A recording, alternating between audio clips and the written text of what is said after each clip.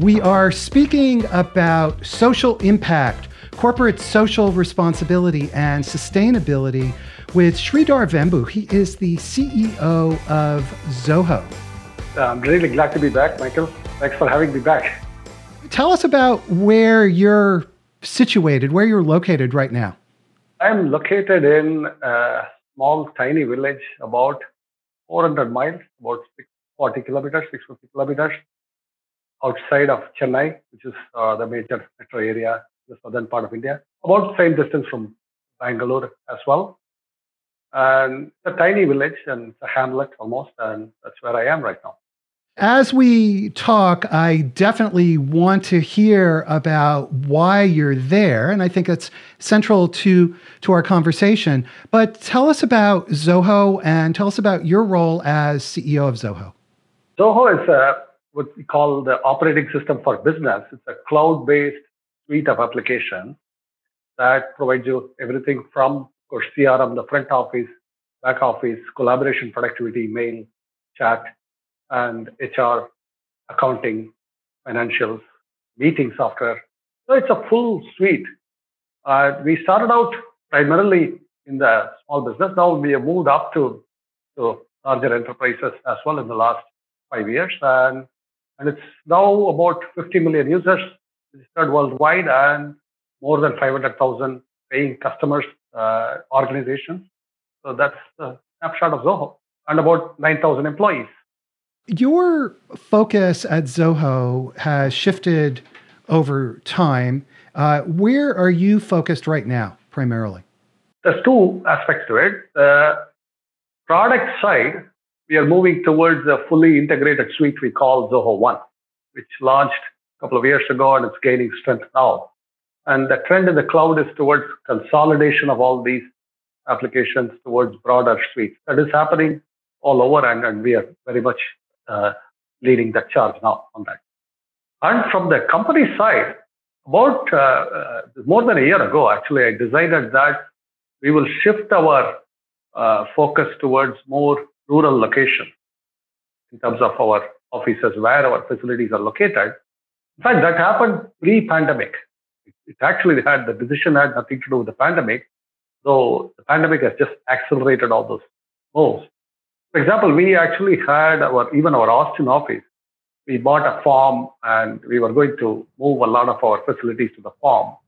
And the same thing with in India, and same thing we are doing in Mexico, and we're doing it in Germany, we're doing it in Japan. Everywhere we were going to essentially do a reverse migration from the major metropolitan areas to smaller towns and even small villages. So that was the plan. Why? What was the purpose of that? Actually, there's multiple purposes, and I'll list one by one. And first, I felt that the major urban areas around the world, this is true about San Francisco, it's true about Bangalore, it's true about Chennai, and it's true about Mumbai, all of them, they all have become super expensive, cost of living wise, right? And which means that if you bring a new employee into San Francisco or in Mumbai, you are actually now, they are at a serious disadvantage to people who are already there. And if they had not bought any real estate, the new employee would not have bought, they are going to be in trouble for a long time. They cannot afford anything. And this has a meaningful effect on their quality of life, their very perception of their milestones. They cannot form a family easily. All of those issues come up.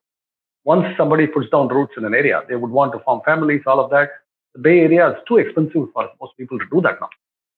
And I felt that this doesn't have to be. Cloud technology already enables us to work from anywhere.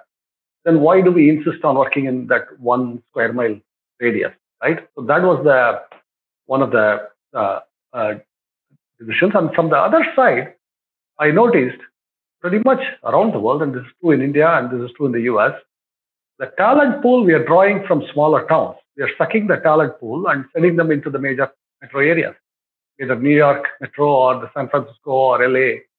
So the talent pool could be coming from Kansas or Colorado or wherever, right? And this is, I felt that this type of what I call topsoil erosion, the talent as the topsoil, is not good for culture. It's not good for national well-being, all of that. You need to have balance. You don't want to concentrate talent, wealth, all of that in one place, too few places. So in order to distribute it, you have to distribute the talent itself, which means companies like us have to play a role in where we locate our employees. So that was the second reason. So there was a cost of living, then there's a talent topsoil erosion, preventing that. Those are the two major reasons, really. Certainly, there are two aspects to what you just described. Number one is simply there's a practical business aspect of talent and talent availability at a reasonable cost for Zoho. Correct. And at the same time, clearly there's a social dimension where it appears you're thinking beyond the narrow interests of Zoho. Yes. Is that correct? Well, yeah. So that's correct. And, in this case, the social dimension and the business dimension actually coincide remarkably well. If our employees can afford to live on their income well, then they can also be pillars of their community. Their own needs are taken care of, then naturally there will be more voluntary work. A lot of things will benefit in the broader community. On the other hand, if they are on this treadmill where they are constantly worried about their own future, they cannot really be contributing to their communities. They kind of become more self-centered. They have to be. There's no other way. So in that sense, I felt that just distributing the talent to smaller towns and locating our facilities there automatically causes a lot of other good things to happen.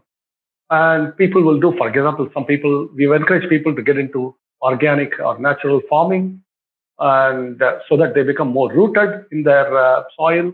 We have told people to volunteer in their communities, maybe in education, training, skill development, all of that. Because there is, of course, when we go to a place, there's local talent that, if it's some training, could be employees for us. Our own employees could play a vital role in bringing the talent to the surface, exposing the talent. And that actually is not only beneficial to the company, this also benefits the employees who are doing this kind of work because they get a real kick out of it. It's like a psychic energy they get out of this kind of activity, right? It feels good. It really does feel good. So those are the reasons, really. Sridhar, this approach to both business and broader well-being, broader well-being in a way we could call philanthropy. That's the traditional term. And This is very different from traditional philanthropy because usually what happens is somebody has a certain amount of money, they run their business, they form a foundation, and the foundation writes checks. This is quite a very different approach. This is a different approach, very different. And I'll explain why I actually don't particularly believe in that model, that just writing checks model. Because it's the problems of places like these are just not merely money. It's about attention. It's about talent retention. It's about people who care about their communities, people who are rooted. In other words, you cannot fix a lot of these problems by just writing checks, however big those checks may be. And I felt that by putting our own facilities, our own employees in these places, we could actually play a vital role. And that's actually why I don't consider this traditional philanthropy at all. And there is a precursor to it. We actually have this thing called Zoho University. Like we now call it Zoho Schools of Learning. And this program has always taken high school graduates and put them through our own training program.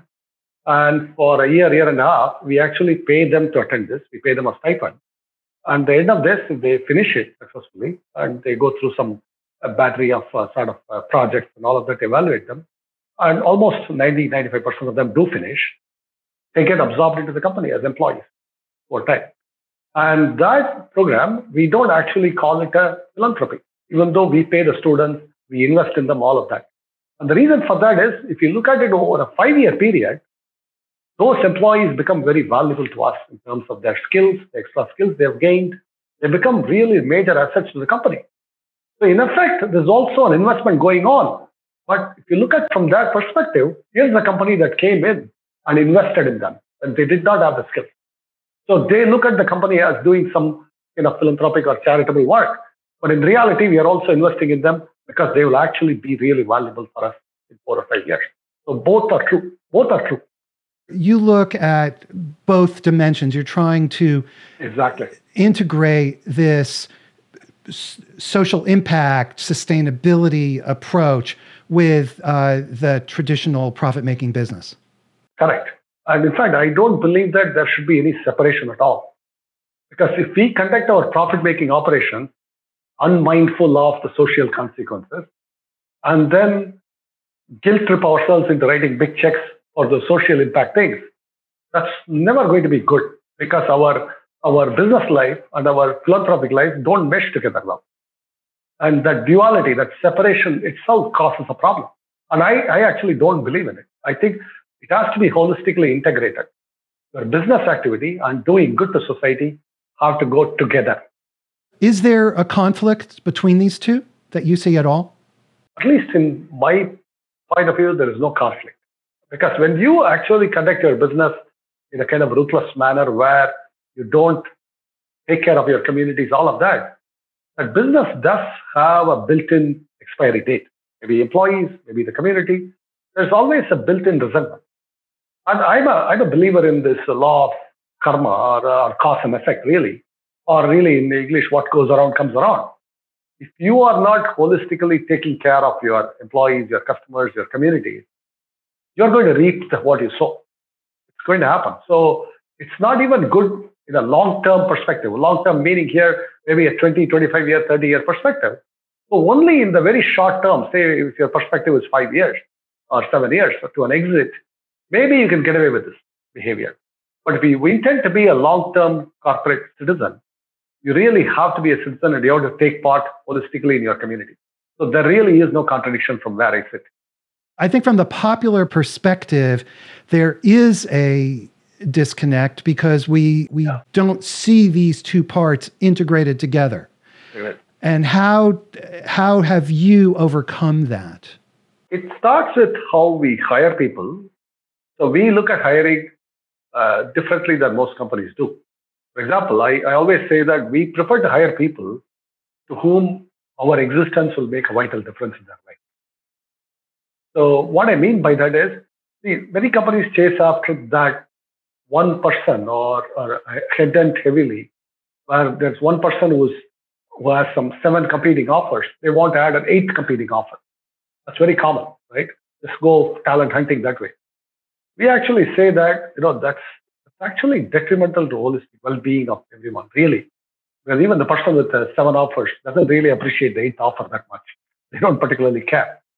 And so instead, why not actually take people to whom your existence makes a difference? And our finding is that there is a lot of talent that does not get an opportunity because people won't take a chance on them. They won't really be willing to take a chance. And business is all about risk-taking. Keep in mind that we seem to have forgotten that. Business is all about risk-taking. And we have to take a risk on people too, because that's an essential part of our business. And that's what we do, really.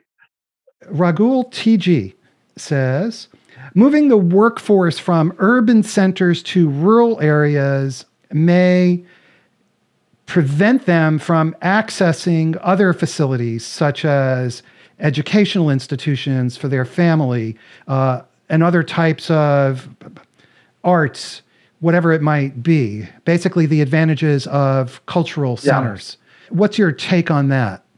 I mean, I am in a remote village in India. Even here, there do exist educational facilities within maybe a 5-10 mile radius. And there is even a hospital, a decent one, within about a 15-mile radius. So it's not like it's completely devoid of all those. And there are some cultural and artistic facilities. And actually, the way I say it to our own employees, for example, we have next week a cultural program going on right in this village. We put that together. And the kids here are enacting a kind of a play. So these kinds of things, we can do it. We can bootstrap. We are all, there's artists and there is actors, there's all that musicians inside us, a lot of us, right? So we can do these cultural things ourselves. And it's not necessary that, this again goes to that idea that I'm not a big believer in this mass-consumed culture. Culture has to come from within. And locally what is produced is culture too. And that's the part that I encourage our own employees to put together. And along with the community members. Are you, through your social impact efforts, imposing your personal views that then have this impact on your employees and also on the surrounding communities? Absolutely. There's definitely some truth to that, but that's inevitable, right? If you are in a leadership position, your views do end up influencing your organization. That's inevitable, for good or bad. I mean, for both good and bad, right?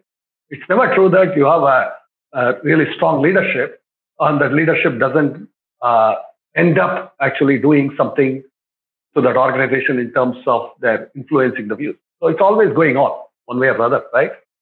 So in this case, our employees actually are, they only stay here if they agree broadly with these views, right? Most people that select themselves into, I actually believe in these things, I don't believe in these things. And if they don't believe in these things, they tend to leave early on, and which works out great for them too, right? This is how it should be, really. No, you make a good point. So there's a certain type of culture and values that exist inside the company, and you want to find people, and people want to work at, hopefully, companies that match their own values. There could exist a company that believes in the opposite of everything I believe, and that could be very successful. Okay, they just have a very different culture. So this is not to say there's only exactly one way here. That's my way. I'm just saying you got to pick one way and stick to it. And people who like that way come to you. That's how I think about it. We have a very interesting question from Arsalan Khan on Twitter. And Arsalan is addressing this cultural aspect. He says that it seems that the definition of corporate social responsibility is changing, evolving over time, and now really must involve employees at the individual level to be a part of it. And it seems like that view corresponds precisely with what you're trying to do at Zoho. That's exactly right, actually. That's why I said it's not just about writing checks. It's also about active participation. In fact, as we open these rural centers, I've told the managers in these rural centers and the employees, I said, I expect each of you over the next 3 to 5 year period to become anchors, pillars of your communities, and someday even perhaps run for local elections, local in your village, in your little town. You have to play an active role in your civic affairs too, while being employees here, right? I expect you to do all these because that's how you actually have a holistic, full dimensional life. And that's going to enrich you. That's going to enrich the company. Your experiences are going to be valuable to us too. So it's not just the corporate responsibility you have here, but it's also a broader community responsibility you have. We have a comment from LinkedIn. You can tell I really like taking the comments and the questions. Very often they're just great.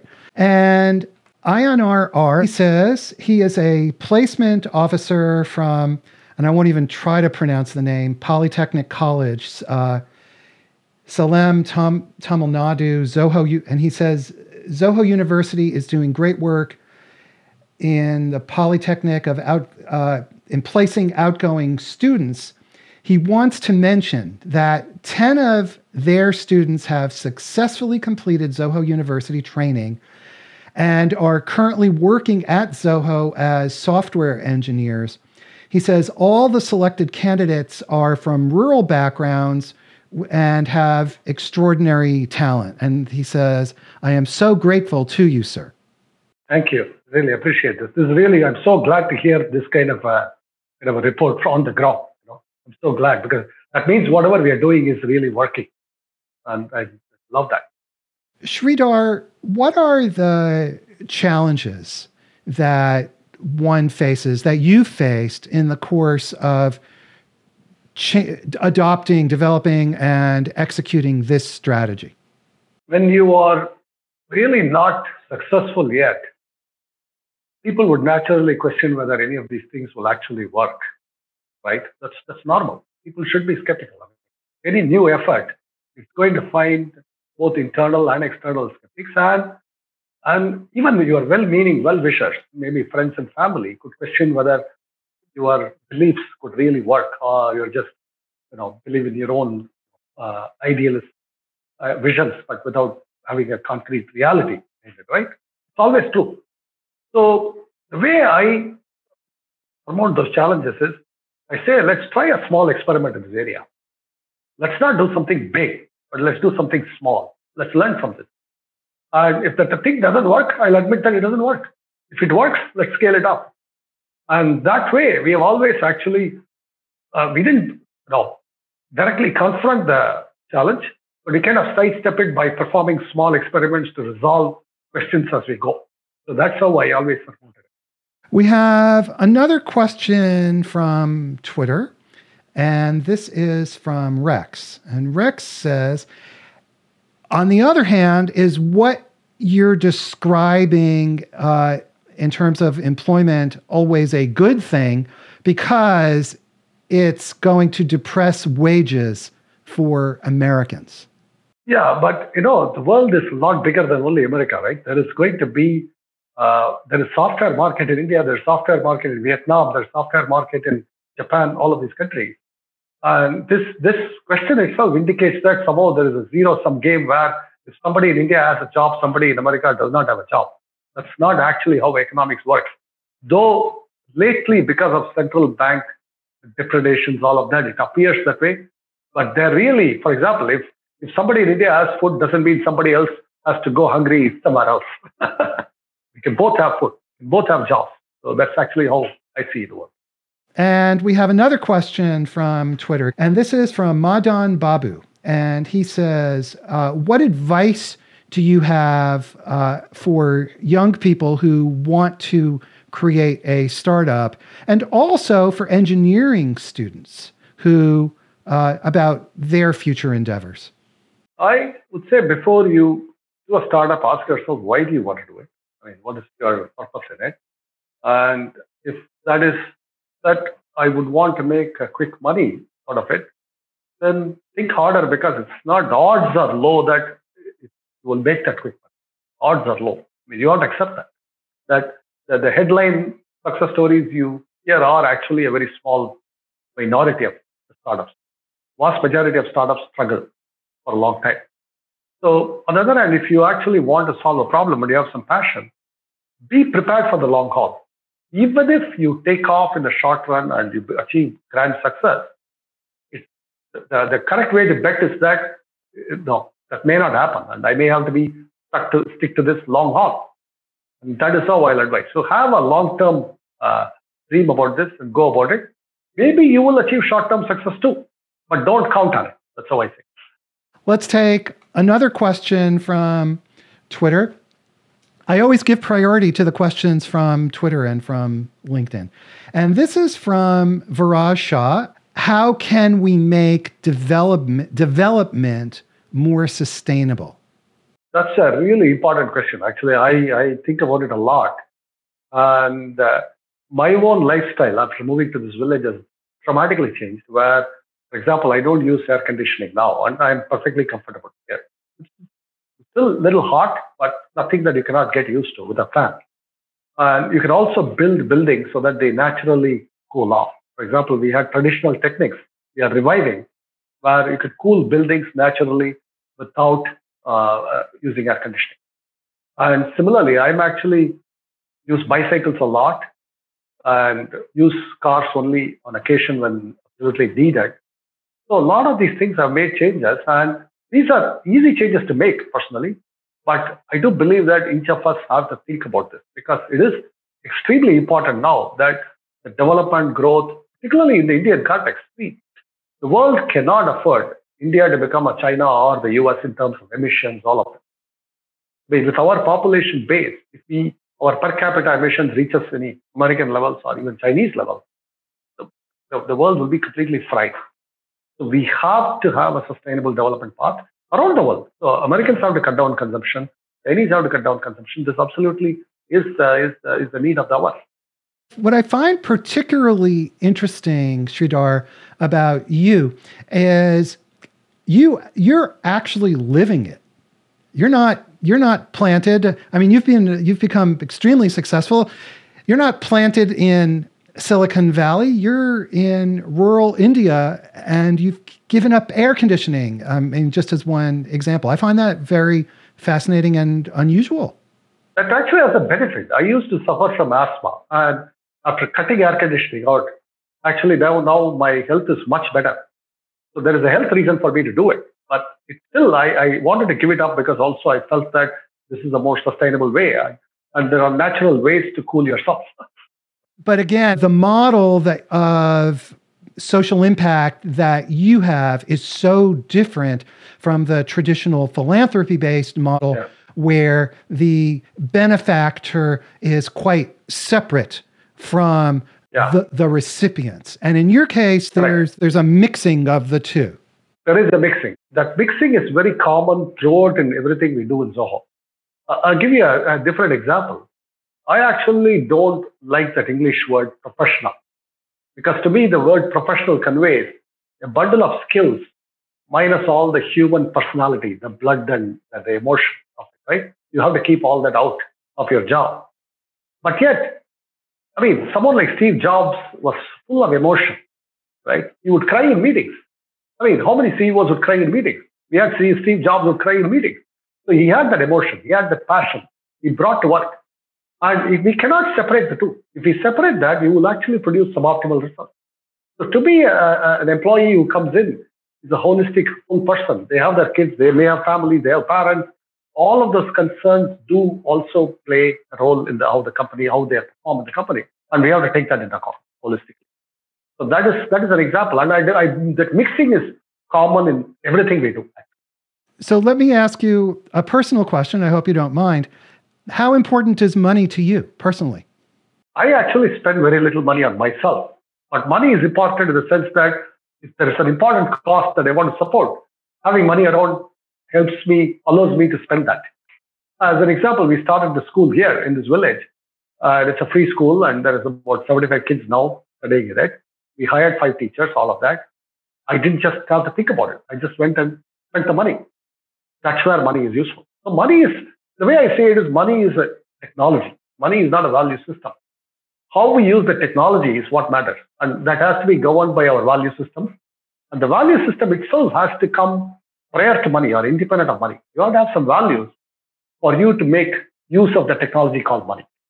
I'm pausing, just trying to absorb what you just said about money being a technology rather than a value system. Maybe please elaborate on that.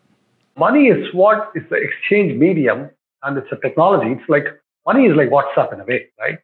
We exchange messages, we exchange money or goods. And this is an old invention. WhatsApp is a new invention, recent invention, but money is a very old invention. So we take it for granted, but it still is an invention. It's an invention, right? It came from somebody's mind as a technology. And that is very useful. The economy, all our prosperity could not exist without that technology called money. But at the very same time, an obsession for money indicates that it's like obsessing about the iPhone or obsessing about your Tesla car or something. It's a really good technology, but how much do you want to obsess about it, right? And it's useful, certainly very useful, but it still has to there has to be a life beyond it, and then you make use of the technology to enhance that life. Money itself cannot create that life. That's the common misperception, right? People think once I make money, I'll be happy. And most such people never find the happiness, because if you're not happy to begin with before you made money, you will not be happy after you made the money. Well, in all honesty, one of the main reasons that I enjoy talking with you is pretty much everybody says what you just said, but you're actually doing it. And that's unusual. We have another question from LinkedIn, and this is going back to the organizational aspects of what you're doing. And this is from Kashyap Kampela. And he says, Zoho has been quite progressive in terms of not insisting on college degrees while hiring. On the other hand, many companies obviously do still insist on a degree, even for entry-level jobs. And so his question is, how can organizations move from quote, credential signaling to skills-based recruitment. So in other words, what's your advice for other organizations from an HR standpoint? Yeah. I would recommend start small. Maybe take one division, one department, and move to a parallel hiring system, which does not emphasize credentials just so much. And evaluate your own results. Don't take our word for it. Evaluate yourself whether that works for you. And then you scale up that experiment within your organization. So that is what I would suggest people do. And this way, you keep again the impact of your experimentation small, and you don't have to seek a broad consensus across the organization to completely switch to a new system. And you can take it one step at a time. To what extent are the lessons at Zoho transferable to other organizations? Zoho is kind of unique because you've been around for a long time. You've been very successful, and you're CEO, and you're a private company, and you own, I don't know how much of the stock, but probably most of the stock. So how transferable are the lessons to other types of organizations? I recognize that. If public companies that have to report to external investors will face other pressures. Absolutely, that's true. So they may not have the freedom we have. And the public company CEO certainly does not have the freedom I have in how I run my business. So that's true. But having said that, we still can incorporate aspects of all these. For example, relaxing the credential requirements in hiring. That's not a very difficult thing to do. And we can conduct these experiments. Similarly, opening smaller rural centers, that's not very difficult to do. Again, you can do these things. And so it's not like you have to be all or nothing. You can do parts of it. You can do parts that work for you. So that's what I would say. Okay. Oh, and before I forget, subscribe to our newsletter. It's at the top. Click the subscribe button at the top. Very important. Very important. Thank you so much, Sridhar. All right. We have a question from Tim Crawford. He is one of the leading influencers of CIOs in the world, and he's been a guest on CXO Talk a couple of times. And Tim says, why do you think more companies don't focus on social responsibility, and what can we do to get more focus, to bring more focus on this topic? Actually, some of it is just superstition, right? Some of it is the prior belief that social responsibility and business performance don't go together. And that, see, let me tell you where I come from in this.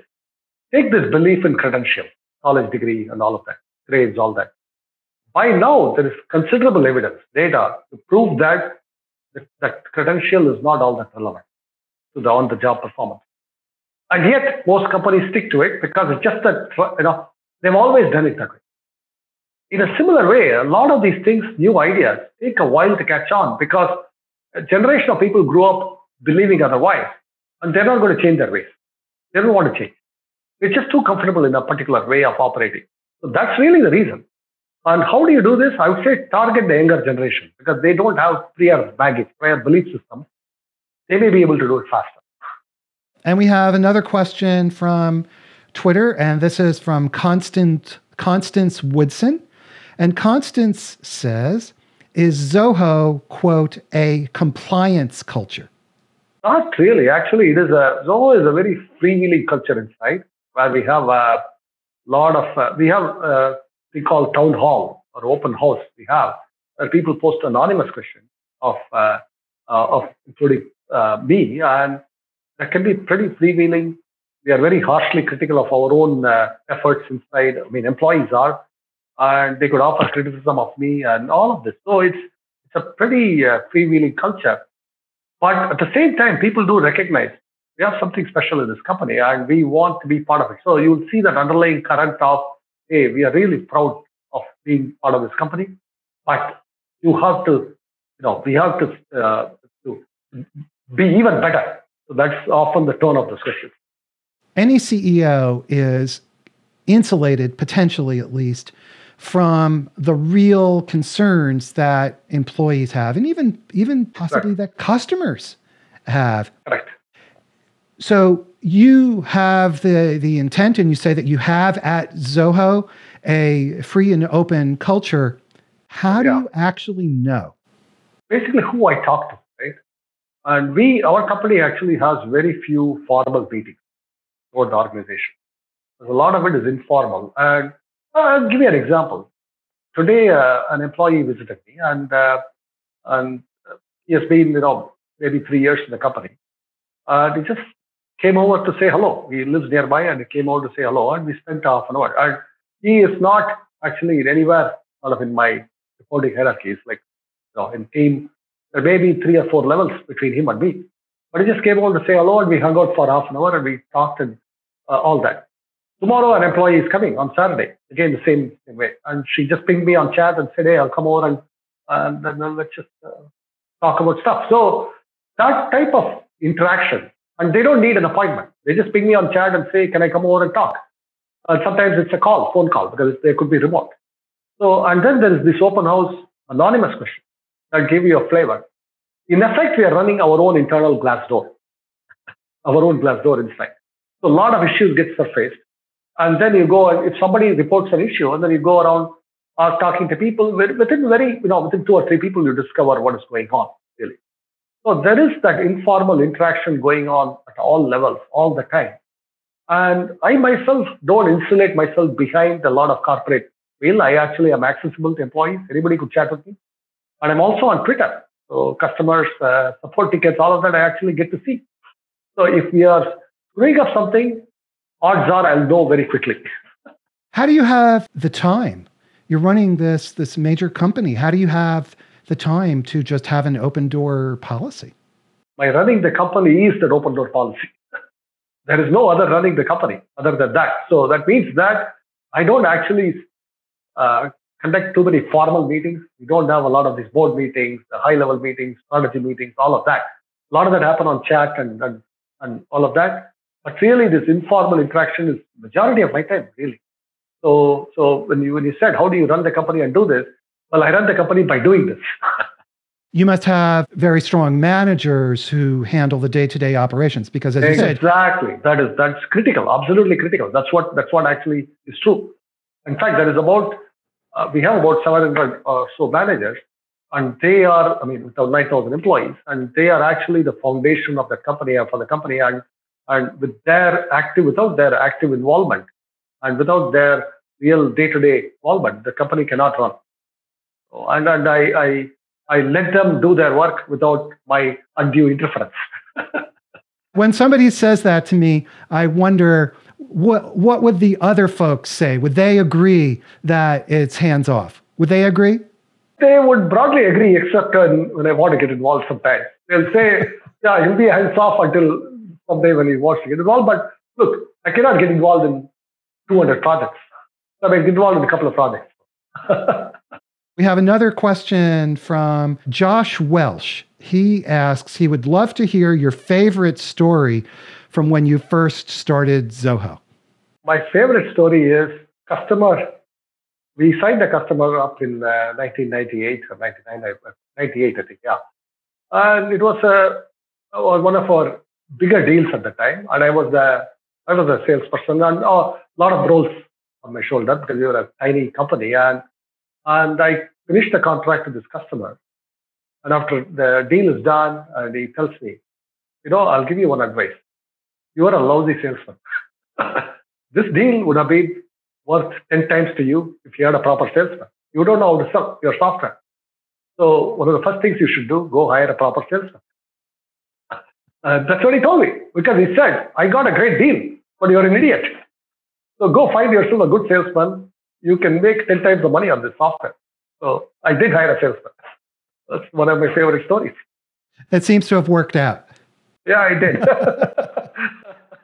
Can you provide a few examples of how Zoho is doing sustainable development?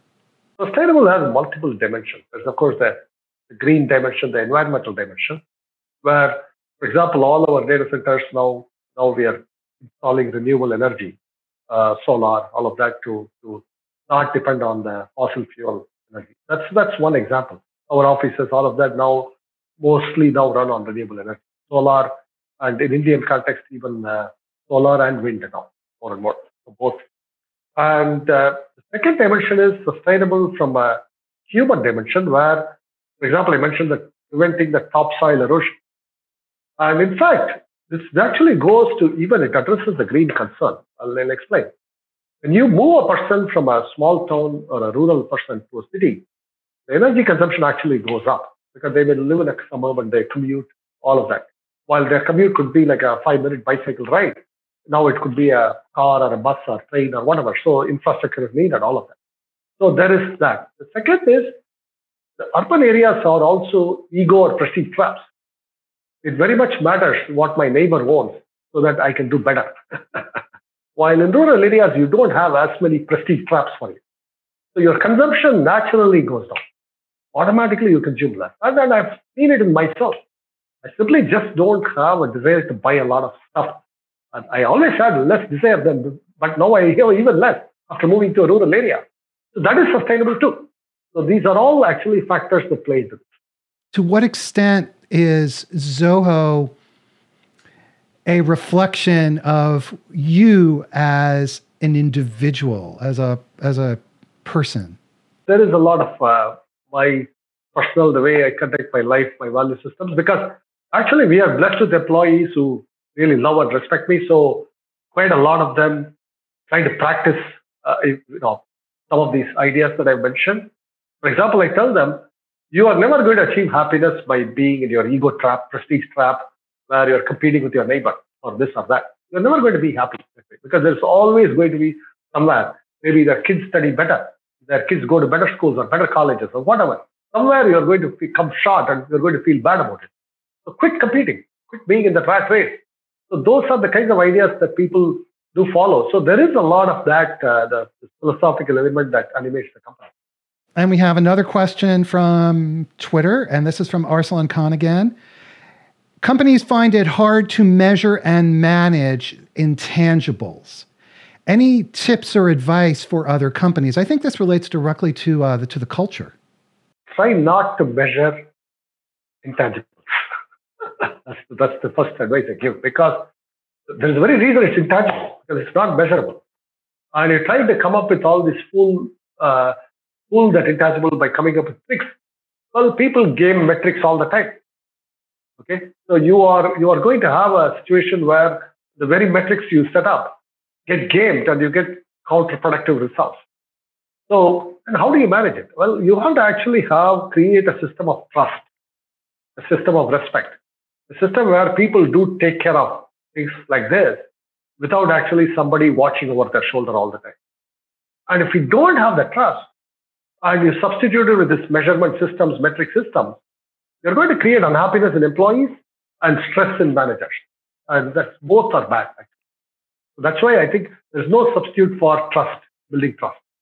Again, I'm pausing here because I recognize the difficulty in doing that, in cultivating that level of trust, and then to run a business the size of yours without specific metrics in place that cover these dimensions seems very, again, unusual to me. We do have metrics like revenue and profitability and all of those, productivity, all of those things that we can track, we do track. And our software, of course, is highly tracked, meaning the sense that we measure everything about the performance and all of that. So we actually do use metrics where it makes sense. Why we don't use metrics is when it comes to this human performance, what makes people tick. Those kinds of things, metrics are not useful at all. When we were talking earlier, you made a comment to me and you said, I'm a business person. I'm not a monk. Oftentimes people assume, and this is the reason I say it is, you want to see that the way we operate is not some outlandish, otherworldly, monkish experiment. I'm very much a businessman, and I still very much, our business actually is growing, it makes profit, we take care of our employees and our customers, all of that well.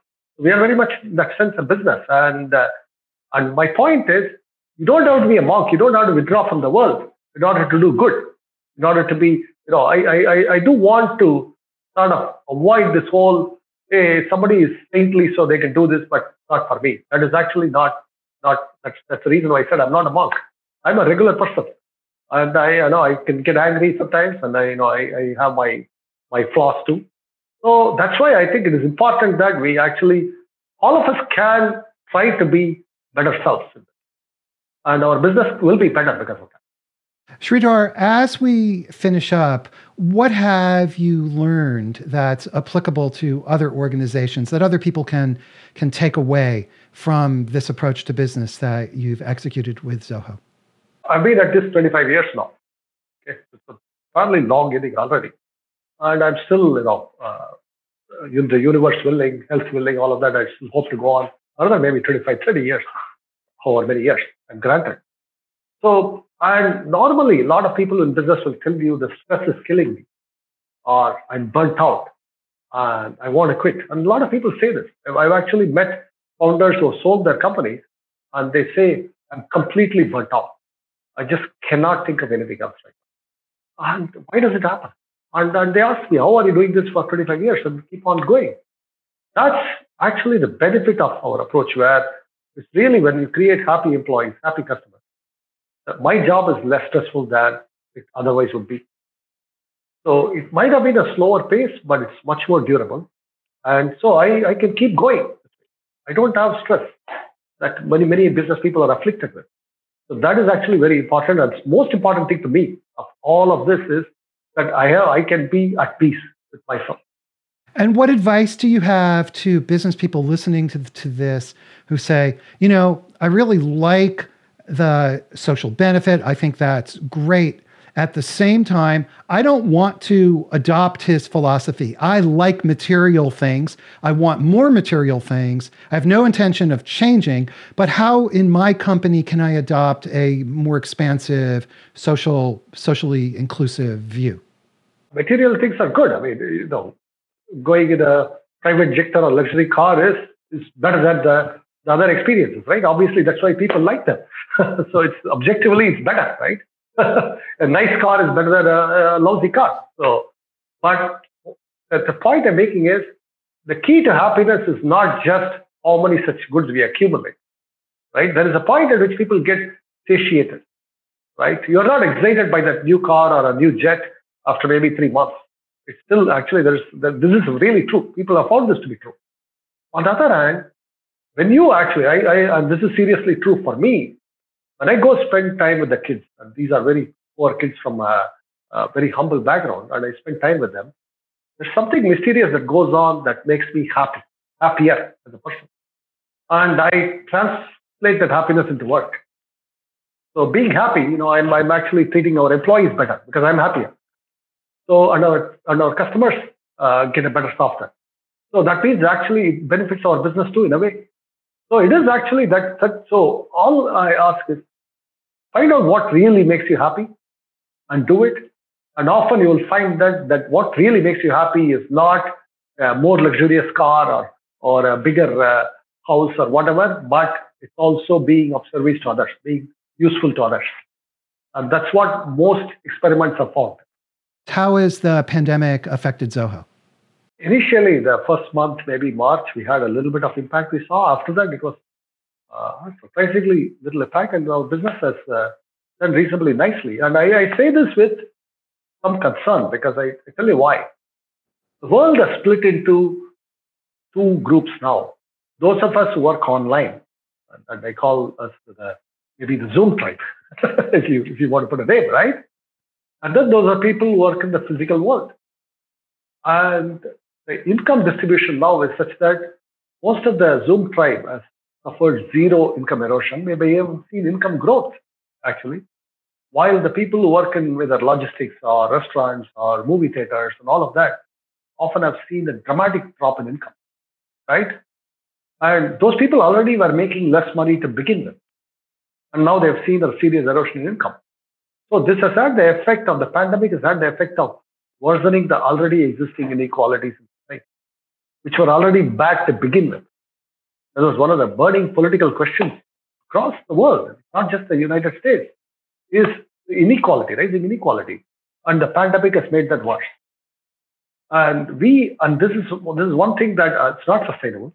We definitely have to fix this problem because the world cannot go on like this. So that is my real concern. But our business has done well. So the post-pandemic world has to be a more just world. for all of us to be safe in it. Sridhar, any final thoughts as we close up right now? I would exhort people to explore this type of life, a rural life, because a lot of people may actually like it. I mean, the open space. In fact, to be honest, I don't feel like I'm making any sacrifice. I'm gaining a lot of things: fresh air and a nice natural environment, and surrounded by a lot of animals. All of that. So it's actually a lot of things I love about this. And so it's not just I made some sacrifice to be here. And I would urge a lot of other people to explore this possibility. Well, this has been a very inspiring conversation for me, and according to several people in the commenters on Twitter and LinkedIn who said the same thing. We've been speaking with Sridhar Vembu. He's the co-founder and the CEO of Zoho. Sridhar, thank you so much for taking time to speak with us. Thank you. Everybody, thank you for watching. Before you go, please subscribe on YouTube and hit the subscribe button at the top of our website. Important. Very important. Exactly. There you go. Everybody check out cxotalk.com and we'll see you again soon. Have a great day. Bye-bye.